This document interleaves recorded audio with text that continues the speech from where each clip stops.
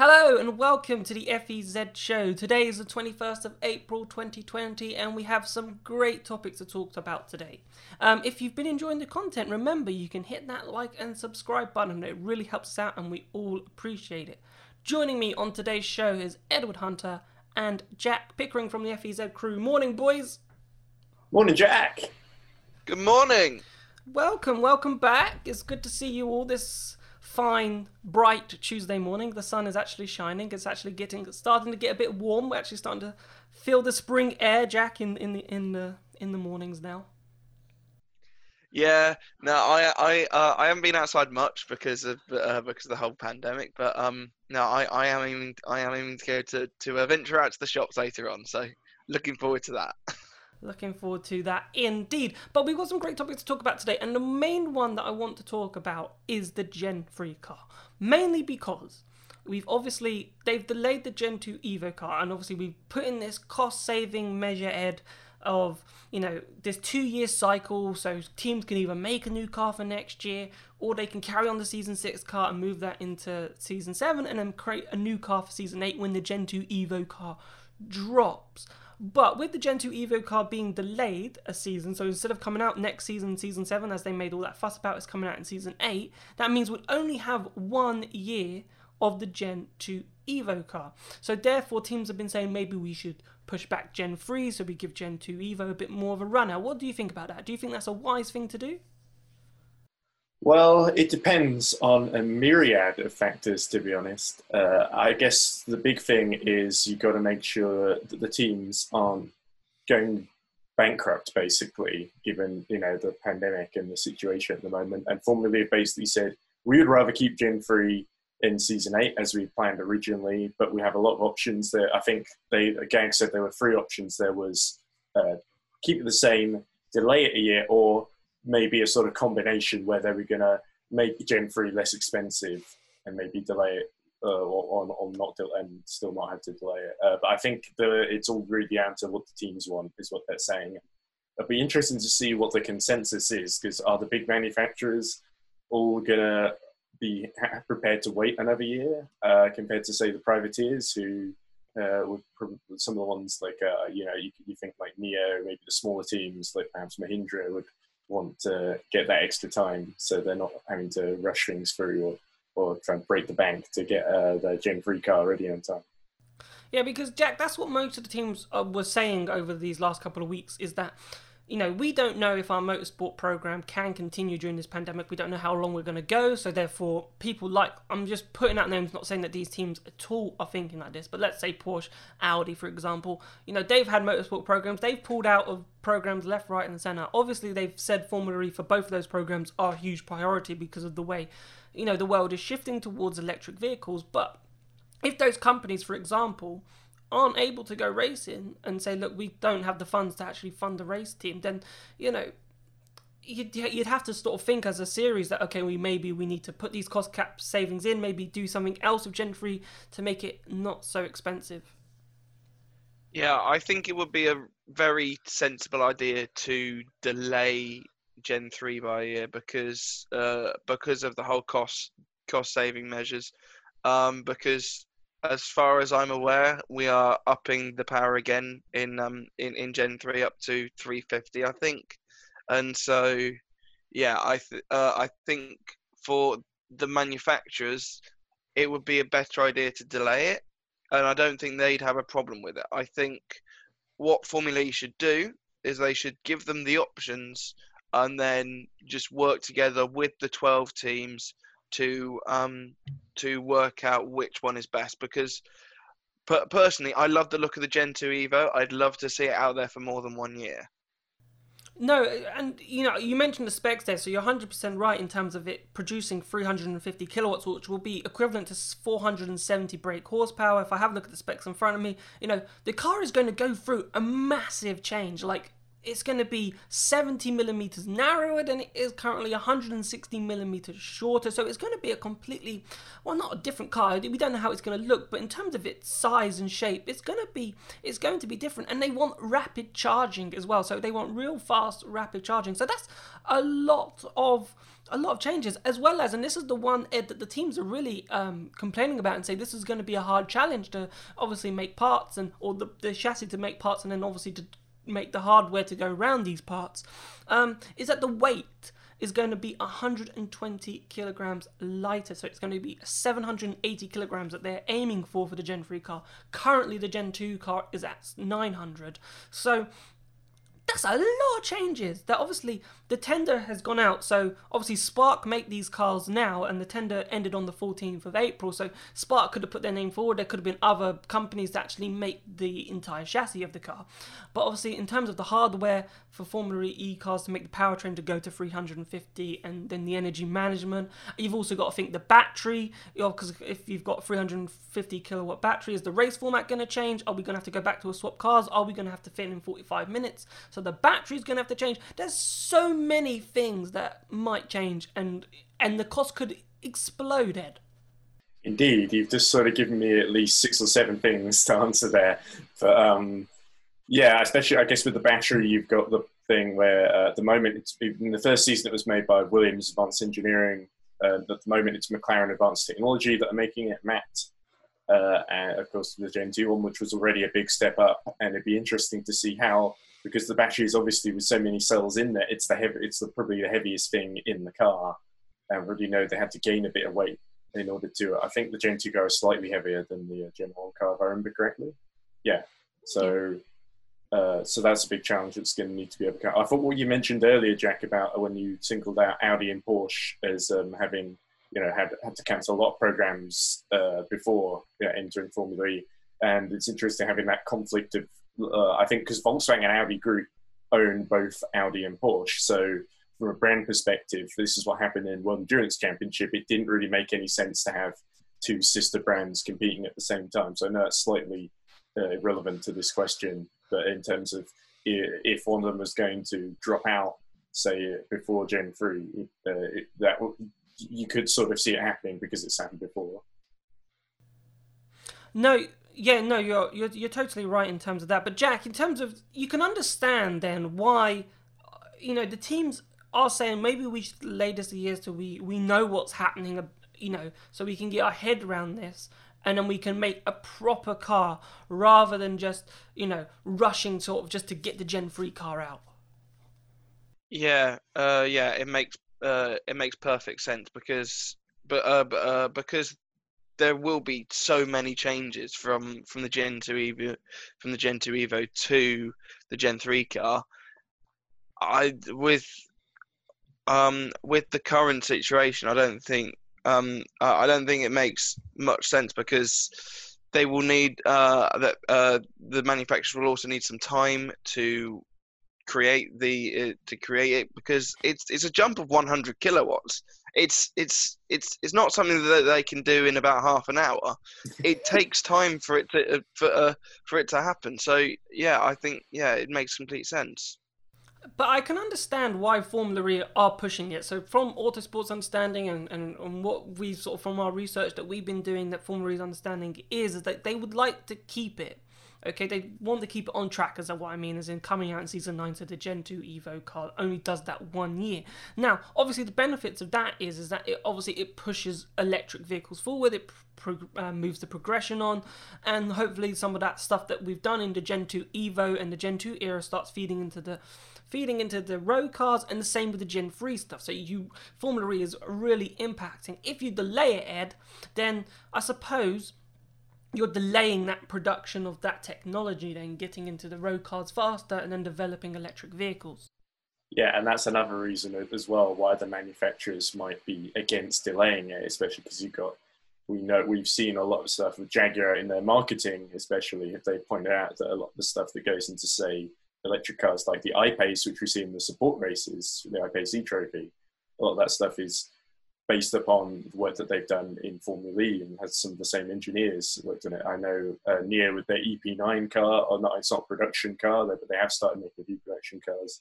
They had a similar sort of thing as well, and they're far from the only team. So yeah, that's a big thing in terms of the real world impact, I guess. But as ever with this pandemic, it's going to be surviving the pandemic in all senses of the word, financially and just physically surviving it. That's really important. So Formula E is really going to have to wait till after. Yeah, I think it makes sense that if they delay it, obviously, because then everyone is, you give Gen 2 Evo a fair shout, you get the teams making deliveries. They've made such a fuss about deliveries and obviously it being such a nice car. And then if you only give it a season, it was like, well, what was the point of even changing the car? You might as well just stuck with the Gen 2 original car, and then there wouldn't have been any cost of manufacturing. You're literally manufacturing one car for one season, and you could argue that is a waste of money, Jack. Well, yeah, I mean, we see it in other forms of motorsports every single year that they change it. However, this isn't what Formula E is. This Formula E is chassis-wise a spec series. So yeah, it wouldn't make sense just to create one car for 1 year and then just like bin it off. So yeah, I'd quite like to see it fulfill its 2-year run. Yeah, I think so, and especially obviously we don't know at this precise moment if they're going to carry on this 2-year cycle. Now we're all quite hopeful that this 2-year cycle for the cost saving in terms of how they decide to produce their cars only lasts during this sort of period up till season 8, and then we go back to everyone produces a new powertrain effectively at the beginning of every season, but we don't know. So it'd be quite confusing, and I think it'd be really confusing for the fans really to just sort of understand, that's the same car as season 6, or this is the new car, and where we are. And I think people will get lost in that. So I think just to wrap that up, overall, I think on the cusp, I think we all believe that it probably should be delayed. If it's not delayed, fine, but as long as all the Formula E teams are happy and that can, manage the cost of the Gen 3 applications and everything around that, then that would be great. But I want to move on because we did an interview with Alexander Sims recently, and he came up with this. We talked about qualifying, and obviously we've talked about qualifying before, but we specifically talked about Group 1. Now, Ed, Group 1 is so bad because the track is so dirty. So can you just sort of explain to the fans really just why Group 1 is so bad? Why is it so bad compared to Group 2, Group 3 and Group 4? Yeah, well, obviously Formula E using exclusively street tracks, which often are used just by, you would think, they're used by regular cars most of the year, so there's a lot of rubber laid down. And the problem with that is that they don't really use the same Michelin tyres, the same sort of tyres that Formula E use. I know they're supposed to be quite road relevant, and I think Michelin have done a good job in that sense, but still you have this problem with the way it's all about track evolution essentially. So there's a lot of time in between obviously practice 2 and quali. That's what I mean. Sorry. And in that time the track sort of often it can either heat up or cool down, and the grip level just drops dramatically in that time when you've not got anything running on track. And obviously we've got the sport race, but that runs only after qualifying, I believe, in between qualifying and the race. Sometimes after the race they need to fit it in that way, the Jaguar IPC trophy. But after Group 1 there's so much more rubber laid down, the temperature of the track often rises, and then Group 2, Group 3, they've got so much more grip, they can go into corners a lot faster without worrying about, losing control on the edge and slamming into a barrier or anything like that. So it often takes a lot of skill to get a good lap time out of Group 1. You see some of the drivers can do it, but sometimes on some circuits, they're very green, as I think is the terminology. Just the track is so dirty. I think some of them say, it's borderline undrivable, but I think if that was the case, they wouldn't be able to finish the lap. And so, yeah, there's a big debate about that. The later groups, it's definitely felt often at many tracks they have a big advantage. Yeah, so what Alexander Sims said was what you mentioned is obviously there is an hour, so there's about an hour gap between FP2. I think FP2 finishes about 10:30, and then at 11:45, so an hour and 15 minutes, Jack, qualifying starts and Group 1's out there. So it's an hour and 15 minutes. And we see all the time the fastest lap times are set in free practice 2. And when we get to Group 1, we're about a second and a half, nearly 2 seconds off that pace. Now, Alexander Sims said in this interview that he wasn't surprised at all, because there's like a whole list of BMW I-Pace cars that go out to do passenger rides. They don't drive on the racing line. They do all the drifting stuff, make it fun for the passengers. So that brings dirt onto the track. And you've got even the Jaguar I-Pace cars that might go out for their qualifying session. They go out, and because they're bigger than a Formula E car, they bring dirt onto the racing line. It doesn't actually run on the actual line. So instead of the track getting quicker, hilariously, from FP2 to qualifying, which we expect from so many other series. So when you put Formula 1 into that category, obviously with free practice 3 to qualifying, the track gets quicker, but in Formula E, it just doesn't happen that way. Yeah, no. One thing that's also quite poignant with the Formula E qualifying is you only get one lap at full power, so you don't have enough time to perfect it like they do in Formula 1. Formula 1, they go out for 20 minutes in Q1, then 15 in Q2, then 12 in Q3, and so yeah, they get to run up to about 12, 15 laps over the course of the quali. Whereas here you get the out lap, one go at 200, one lap at 250, and then that's it. Unless you get into Super Pole, then you have another go later on. But yeah, because they aren't out on track, doing laps throughout qualifying, it does mean that there is this this track devolution. I'm gonna say from FP2 to qualifying, along with the I-Pace trophy and then the BMW I passenger laps, and so yeah, it isn't surprising at all that there is this massive gap between free practice 2 and qualifying.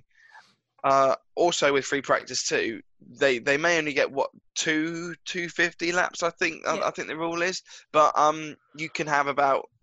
The thing is, the tracks in Formula E are relatively short. So on top of the 250 laps, you've probably done about 15, 20 laps already in 200 watt kilowatt mode, or even in attack mode. So you are prepared for that. Whereas in Formula E, it really is one shot qualifying. Yeah, you're totally right. And that's exactly what Alexander Sims said. He said it's so difficult qualifying, especially in Group 1, because you have that one lap, which other series obviously don't have. It is a one-shot qualifying, as you said. Ed, in terms of, you expect, obviously, Formula E, the track to improve, and obviously then you've got all this dirt. So, Sims said it's really difficult, and then it affects your race, and then it can affect your championship, as we've seen with Bird and D'Ambrosio, obviously being in Group 1 after starting so well in the season. Then they get to that Group 1, you'd expect the track to be fairly decent, because obviously, as Jack says, everyone's done sort of 200 laps. The track's gotten really clean in FP2, because you've done 45 minutes running, you've done over an hour of running in 2 practice sessions. The cars are basically out for that whole period of time, so the track's really clean. I just find it amazing how it gets so dirty between FP2 and qualifying. But then, if you get it wrong on your 1-250 lap, that's it. Your weekend is ruined. Yeah, the track is very dirty. It's almost surprising we don't hear stories about officials dropping little banana peels on the edge of the circuit to catch out unlucky drivers. But I wouldn't accuse any officials of doing that. But yeah, I guess in a way, it's sort of part of the challenge in terms of Group 1 is always this bit of a poison chalice, in that if you're there, it's good because you're high up in the championship, but it means that you're probably going to qualify better. It's going to be harder to qualify higher up the grid, and therefore you usually end up having to make up places in the race. So it's not like a death toll for anyone's race, because on pretty much all Formula E tracks, there is at least a couple of places where you can overtake, and some tracks have improved a lot for overtaking. I think the changes they made to Mexico for this season are a good example of that.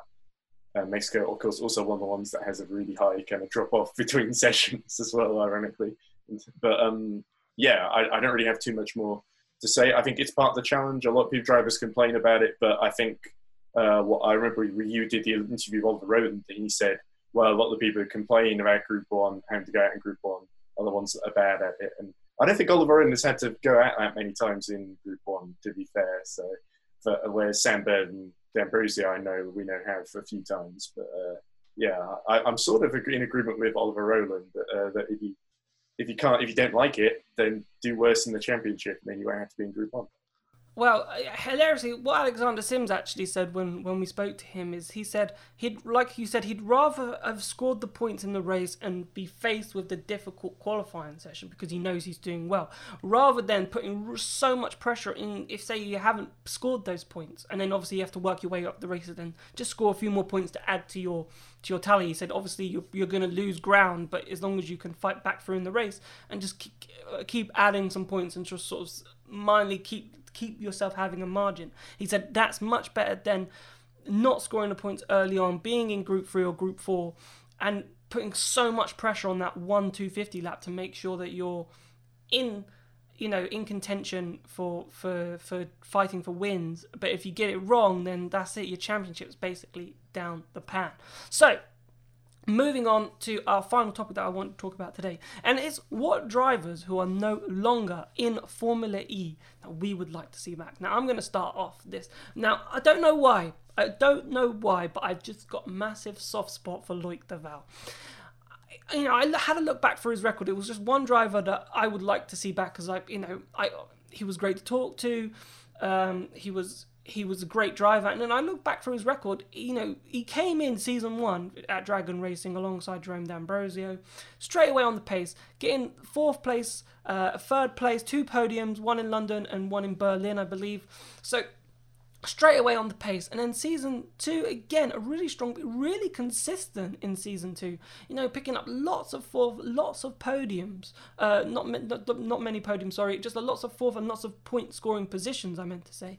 And then obviously he had a 3 races towards the end of the season where he didn't score, and then he scored another 4th place in London. So he was super consistent in when Dragon were actually at their peak in season 1 and season 2. And then obviously went to season 3 and the car wasn't as quick, and the performances just seemed to drop. And obviously he had his DTM commitments, which I suppose succumbed him to sort of leaving the series. So if there was a driver I'd love to see back, it'd be Loic Duval, because he showed he was super consistent, and he was a good fun around in the paddock, and I think he was good to watch. So for me, it was Loic Duval. Jack, who would you like to see back? Mine is Felix Rosenqvist, and that's not just because I'm heavily biased towards the country of Sweden. But yeah, no, Felix Rosenqvist was brilliant in his 2 years. I think we only had him for 2 years in Formula E, unfortunately, but even then, he showed that he was a force to be reckoned with.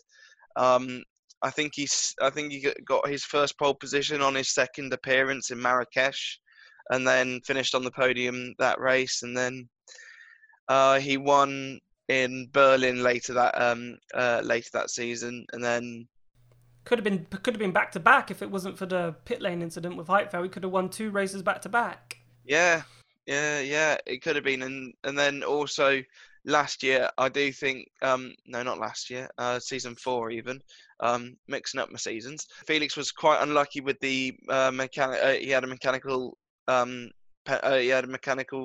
problem in Mexico. He hit the curb in Rome, which sent him out the race, and there were a few other things that meant that he didn't go on to do. I don't think he even finished top 3, but no, I do think that he was one of the best drivers in Formula E, and once Sam Bird wins a championship, I think he will be the greatest driver not to win a Formula E championship. Yeah, I was going to ask you that question. Do you think, if he was given, I suppose Mahindra were a good car when he was with them, but let's say he was in that Tech Cheetah with John Eric Verne, do you think or even the BMW, for example, do you think, he could have really mounted a challenge for the championship? I would have loved to see that. I mean, the Mahindra was good, but to see him in the Techeetah or a BMW would be quite exciting. Yeah. So Ed, who was your driver that you're looking forward to seeing back? Well, that you'd love to see back. Okay, I am Denard. Before we recorded, I suggested a few different ones, but I think I've decided that the person I would like to see come back is someone who I think had a lot of potential and he never really had a full season to show what he could have done. And that is Mike Conway, who of course drives for the Toyota team in World Endurance, but he did drive for Venturi in season 2 when Jacques Villeneuve, after 3 races, basically decided that he didn't want to put himself through crashing out and not doing particularly well in the Venturi. Mike Conway was brought in as a replacement for Buenos Aires that season onwards. And he actually got into Super Pole in his first appearance, I remember. And then got struggled to learn energy management. So I always felt like that he's been a really quick driver, especially in endurance cars, but I think in prototypes. But I think some of that carried over. We definitely saw some of his speed on occasion in Formula E. Last race he did was, I believe, season 3. He filled in for Duval, funnily enough, you mentioned, Jack, in Paris. In season 3, in that Faraday feature car, which I believe is also one of your favourite liveries, Jack. Yeah, I'm sort of combining several episodes that people may not have seen. But anyway, I think if any team was struggling for drivers, if you're a team that's a bit lower down the field, then you could do a heck of a lot worse than go for Mike Conway. No, Mike Conway, obviously, he was so quick when he came in, and it was sort of a surprise. Like, we weren't expecting him to do as well as he did. Like, thinking of other drivers, imagine having Scott Speed season 1 just completely, boom, straight away in Miami, first race that he did, and he set the world alight. Like, what could he have done if he had a season? Jack, is there any other names, maybe, just before we end, anyone else that you think might, you'd love to see? I did have a list. I've since lost that list. But so I'm now going to have to think of people. Tom Dillman, he was fantastic in the Venturi. Didn't have a great season last year in Neo. But who would? Yeah, even Oscar Turvey struggled to score a few points. Yeah, I am trying to think of other drivers. Stefan Zarazan, I think we had a little chat about before the start. He actually did a very good job in seasons 1, 2, and 3. In season 3, he left Venturi halfway through, went to Techeetah, and I think he scored a podium, I think, in Montreal. But yeah, I think there are quite a few names that Zarazan's kind of getting on a bit, Yeah, but he replaced Esteban Gutierrez, and Esteban Gutierrez, he wasn't awful in that Techeetah. Just, I don't know why. Obviously, I think F1, and obviously that was still his priority, trying to get back into that, and obviously he managed to get into IndyCar swooped him away. Yeah, and that's true as well. That he had that test. Mara Engel, I think, is also extremely, extremely quick. Got some really solid results, and again for Venturi before being dropped.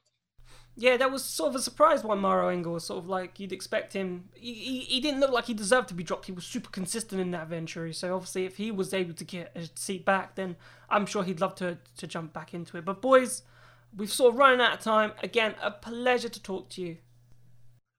Yep, thank you. Cheers, Jack.